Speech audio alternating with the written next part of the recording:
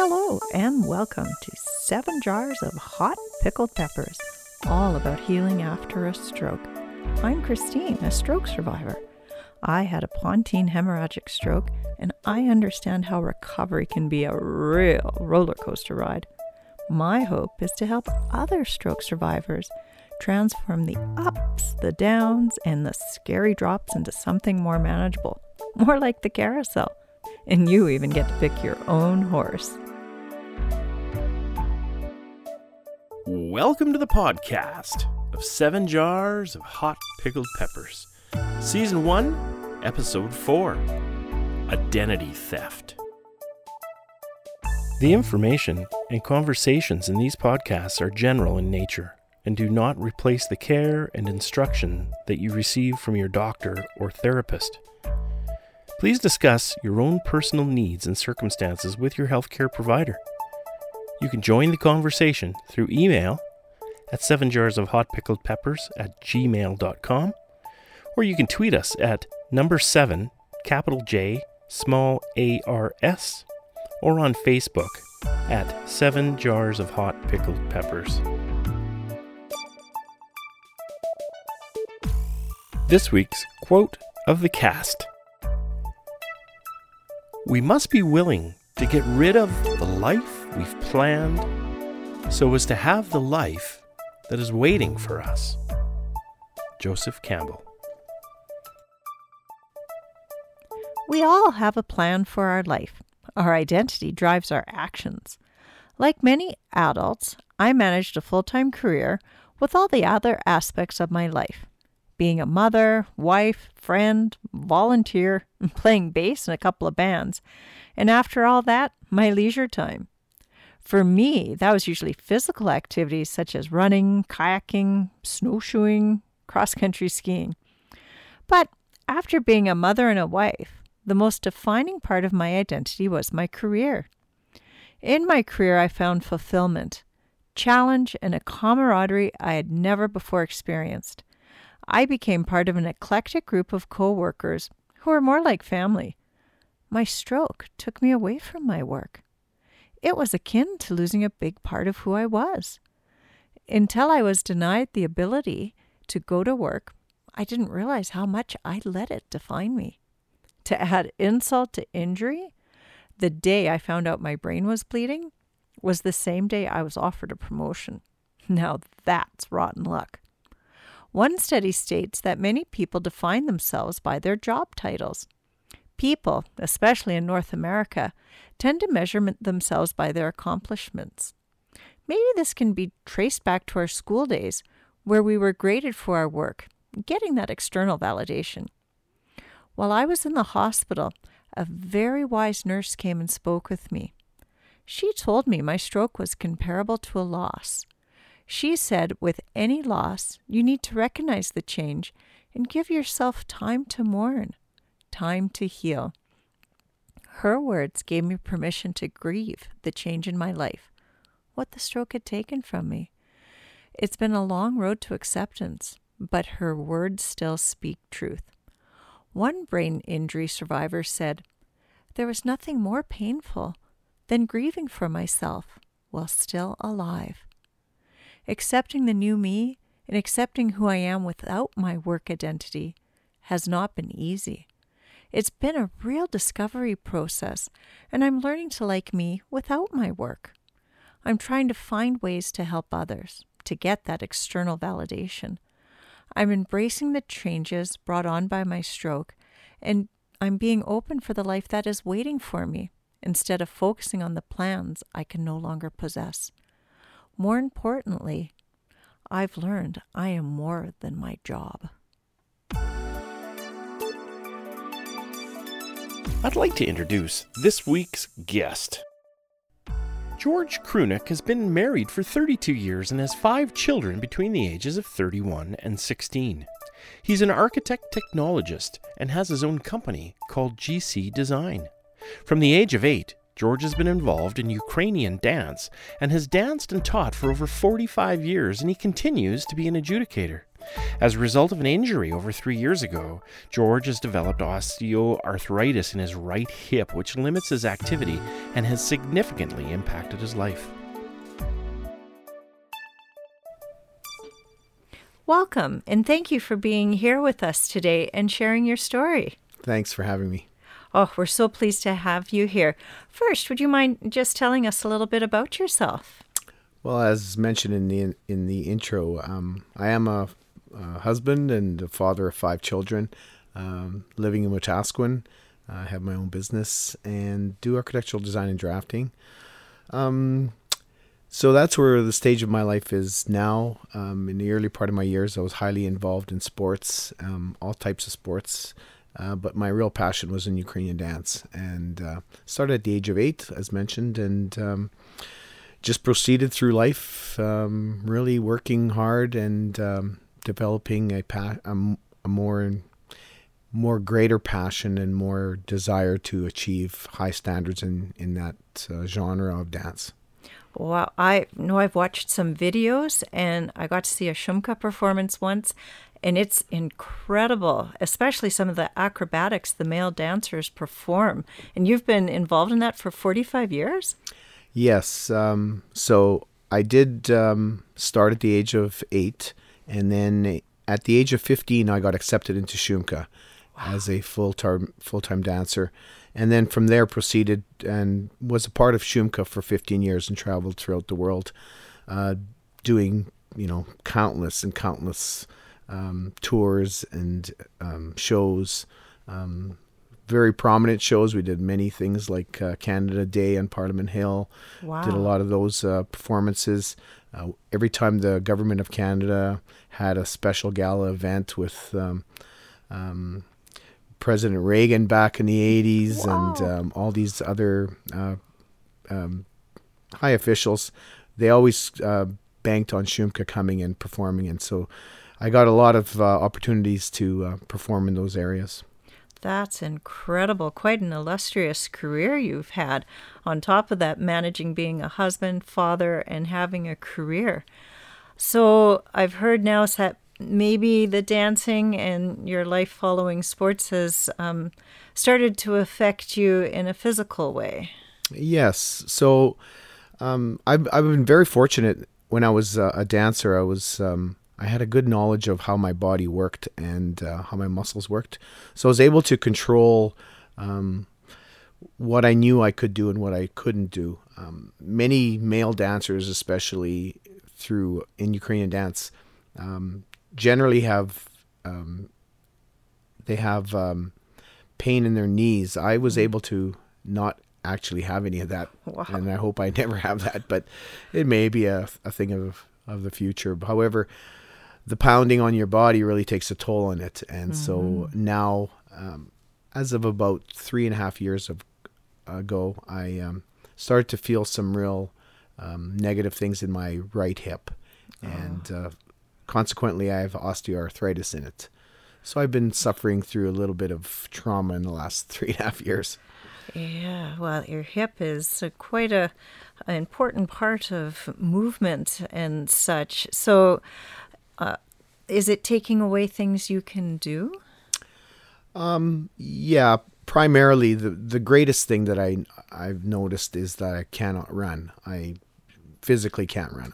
I hobble, and basically I'm running on one leg, and the other leg is just is basically just hanging there. Oh my! With regards to the other aspects of, like, I'm very active, so I still do yard work and do a lot of things. However, I'm definitely limited in what I can do and how extreme I can do it. Because I basically, anytime I'm bending down, I'm almost feeling pain almost the entire time. So it has affected my general daily activities.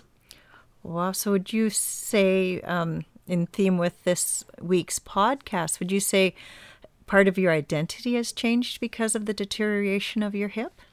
Oh, absolutely. Because when you're a dancer, in my capacity, basically you're dancing with Shumka, you're like an elite dancer. Mm-hmm. So you've gained quite a status, no different than the hockey players in NHL. So when you're in there, you're basically psychologically you think you're invincible, you can do anything.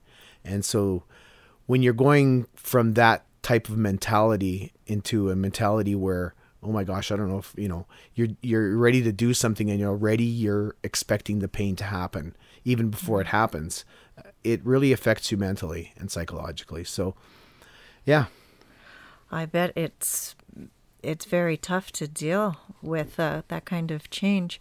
So what emotions, what feelings were you experiencing when it first happened? I mean, 3.5 years is a long time. Did you think it would resolve? And I guess what has been your path since then? Well, I would imagine the very first part was just bewilderment, because I didn't really know what was going on. Right.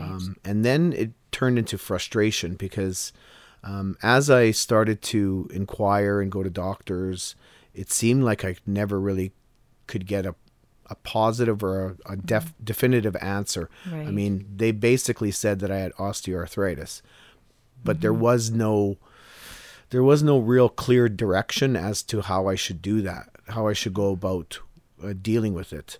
And every time I asked the question, I didn't really get an answer. I would have to go searching for more and more answers to the things that I was dealing with, and it became really frustrating. And then after a while, I think I definitely hit some depression, because I just I was getting frustrated and I was depressed because, how can I not be able to do some of this stuff? Or Right. It's not necessarily that I couldn't do it. It's just that, why do I have to deal with this? And why do I have to suffer pain? And why, I would look at people and see them walking and go, why are they walking okay? And I'm not walking okay. So it was, and then, I guess I'm just feeling sorry for myself as well, because I could look at other people who are in wheelchairs and think differently. However, I was thinking about myself, and maybe a little selfish, but so it was frustration, depression, and then it was, I kind of got over that, and I started to inquire a little more. I actually became a little more forceful in my talking to doctors, Right. and I was able to go to Glen Sather's sports clinic where I really started to get some definitive answers. Oh. And that was after about, probably about good 2.5 years.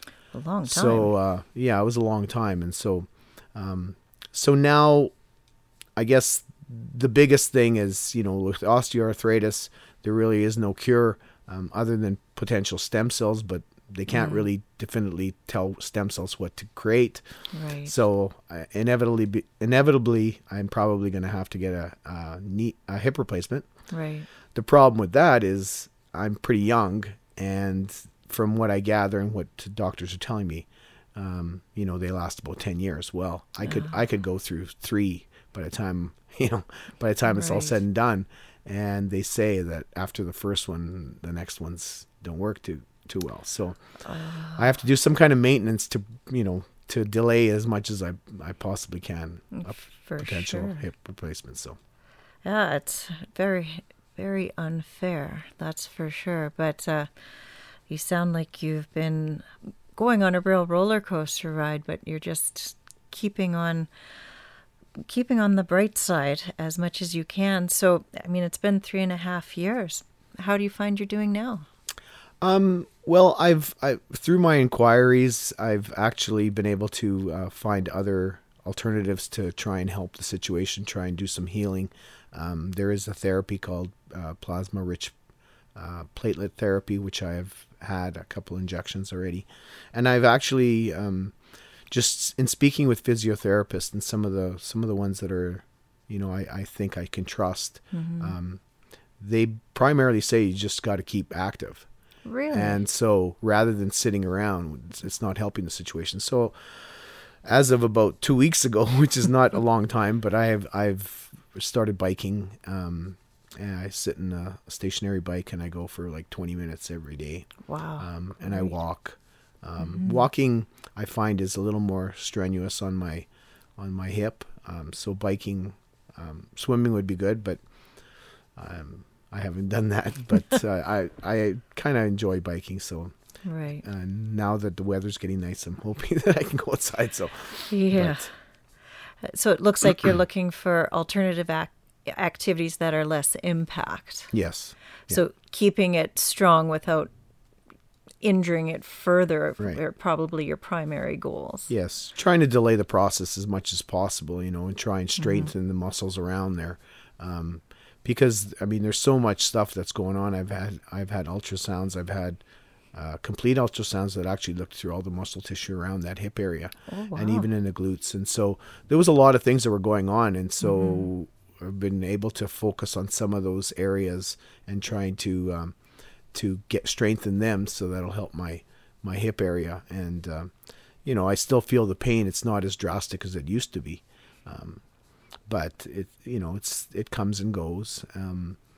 Probably one of the frustrating things is that it can just change on a dime, like, and there's no real explanation for it. Like I can actually, I can sit and do some work, and then I can get up, and I'm walking in extreme pain, and I'll walk for 30 seconds, and I'll sit down in my vehicle, and I'll drive somewhere, and I'll get out of my vehicle, and then I feel no pain. So Goodness. it's so frustrating. It really plays mind games with you. So That would be the hardest part, the emotional side of it, and not knowing when the pain's going to get you. yeah, and one of the things that when I had my first PRP shot, it was pretty amazing, because it actually, they did the shot in my muscle and actually helped. I felt quite a bit of alleviation. Really? And then what I noticed in the first week was how bad I was adjusting my body to adjust for the pain that I was expecting. So what was happening is my body was adjusting things. Right. And when I had this PRP shot for the first week, I would go to move, and I would turn my leg or something, and I wouldn't feel any pain. And I'd go, well, that's weird. But what's more weird is how turned my leg is. Right. So if I put it back in proper position, I didn't feel any pain, but my mind was telling me, you're going to get pain. So your body was trying to protect itself from that expected pain. So my brain was telling me, you're going to feel pain. Right. But there was no pain. That's incredible. So you've lived with the pain for so long. Wow. Yeah. So what are some strategies you've used to help cope with this pain and this change in your life from your hip? I think the biggest thing for me, and this came about after I hit my, where I was probably a little depressed and frustrated, was just, this is the way it is, and that's the way it has to be. It's not going to get any different. I've done quite a bit of research, and I just have to, really be proactive in what I want to do and what I have to do to keep the muscles in that area strengthened. If I feel some pain, I feel some pain. That's just life, right? And that could be in any situation. So it's just, being positive, and that's the situation I'm in, and I have to just storm through it. Wow, that's very inspiring. You made a conscious choice that you weren't going to let this beat you down, even though you still have the trials and tribulations. Yeah, I have too much passion to do stuff outside, especially like yard work and stuff like that. I don't want to stop it, right? And so I want to maintain as much as I can, because at some point I may not be able to do some of the things that if I do get a hip replacement, I won't be able to do stuff like skiing and stuff like that. So I'm trying to do as much as I can now, so that if I get to that point where I can't do it, or I'm not allowed to do it, then, well, I've done it. So, well, your tenacity is truly inspiring. I'm sure there's lots of our listeners and lots of people out there who may be experiencing some life change, whether through stroke or through injury. What words would you give to them to help them make it through days when maybe they're having a low time? I think to try and stay as positive as you can. I think the important thing too is to really research what you're dealing with, so you really clearly and understand it. know all the avenues around it, and make some decisions, get second opinions, and really search. Because if you think one person's telling you the truth, well, you got to talk to a bunch of people and formulate your own answers and stuff like that. The PRP therapy is just one little thing that sort of helped me. But that came about just from my research. Nobody told me about it. I actually inquired about it, and I actually went and said, I want this done to me. And so that was, and the doctors agreed that was something that they could do. So, be proactive and hang in there, because it could be worse. Yeah, you're right about that. We should always count our blessings, and great advice to never give up, and to keep researching and be your own advocate. That's fantastic. Well, thank you so much for sharing your personal experience with your change in your personal identity. It was truly inspiring, and your honesty is so appreciated. Any change is challenging, especially ones that are out of our control. And then the fallout of discovering who we are when part of our identity has changed or is gone. I know what I've had to accept, and our quote today reinforces it. We can't hold on to what could have been. We can't put life on hold waiting for what we want or expect to happen. And your words truly spoke to that as well. If we do, we might miss opportunities that are right in front of us. For me, returning to work was the end game. It meant I was back to being me. I still expect I'll return at some point, but I'm learning who I am without work. What makes me me? My work is not who I am. It's not my values, morals, beliefs, or faith. I bring that with me wherever I go. It helps me through the ups and downs of life and embraces what could be in my future.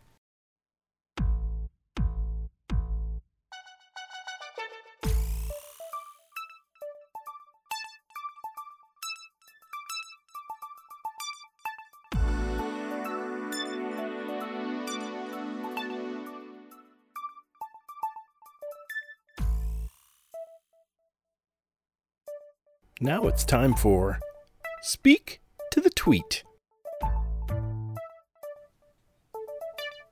We received one tweet this week that asked, "What's with the funky music and drum sounds?" Well, I've mentioned before that I play bass guitar in a band. What I haven't said is Ken is the drummer in our band.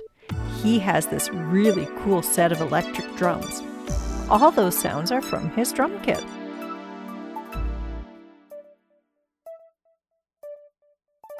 This week's Joke of the Week. Get ready to groan. When it comes to work, change is inevitable. Except from the vending machine. I know, but it fit in with our work theme this week. Here's this episode's stroke link. There are actually two this week. There's so much information out there about work identity. If you wanted, you could just type in loss of work identity and you'd be amazed at how much comes up. I agree, Ken. Researching the information made me feel better to know there are so many others who are having the same struggle. I think everyone experiences some kind of change in their work identity. Yeah, I agree, Christine. You know, one website has a very good article that I spotted. It discusses feelings and strategies for coping after losing your work identity through a major trauma. It has this address, lorrainegordon.com/yourhappinessway/ loss of identity. But don't worry about that big long thing because we're going to post this on our Facebook page. Oh, that's great. And I read through that article and I love the quote it starts with. You know me in quotes. This article is so positive and caring. I read another article from the Huffington Post about self-identity. It discusses, are you your job? And goes on to explore research that demonstrates we are more authentic during our leisure time. Oh, that makes sense. It sounds really interesting. That's something that touches everyone. It sure does. It's just one article, but it's well worth the read. You can find it at huffingtonpost.com/Joe Robinson/self-identity. But again, we'll post the link on our Facebook. Lots of information out there, but remember to take any information with a healthy grain of salt and talk to somebody, maybe your healthcare practitioner, before making any major life decisions. We recommend you look up these 2 articles on Google or just type in loss of work identity. You'll find lots of great information.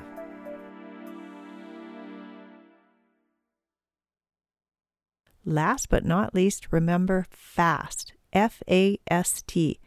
If you or a loved one experience any changes in your face, arm, or speech, time to get yourself to the hospital quickly. You can call 911 in Canada for emergencies, or for inquiries you can call HealthLink in Canada at 1-866-408-5465 and talk to a healthcare professional.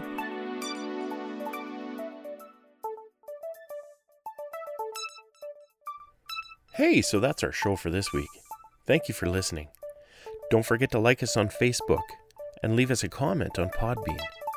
If you have any questions or comments, jokes or ideas for future topics, don't hesitate to get a hold of us. Please also visit our webpage at www.7jarsofhotpickledpeppers.com.